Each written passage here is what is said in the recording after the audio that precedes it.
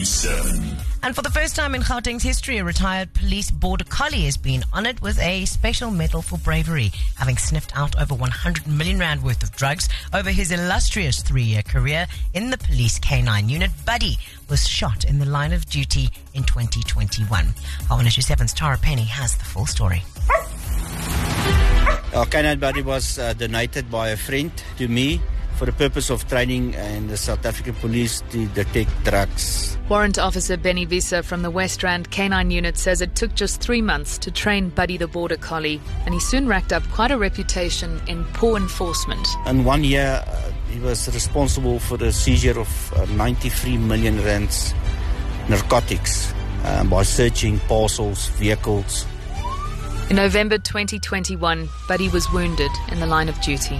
He was shot in a cash and transit robbery through the back leg and the front leg. He went through medical surgery and stayed like 6 months in Onderstepoort. After loads of medical care, Buddy recovered. And although he can put weight on his wounded paw, he mainly gets around on his 3 other legs, especially when he's excited.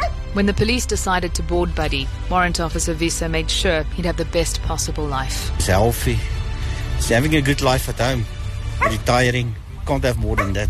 And as for Buddy winning a bravery medal for his amazing Paw Patrol skills, Visa couldn't be prouder. It's the first time ever a police Border Collie narcotics is receiving this medal for bravery.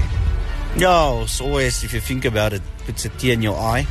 In special recognition of Buddy's achievement, Hot Cares here at Hot 1027 has honoured the brave pooch with a special jersey and a hamper full of treats for his well-deserved retirement. Tara Penny, Hot 1027 News.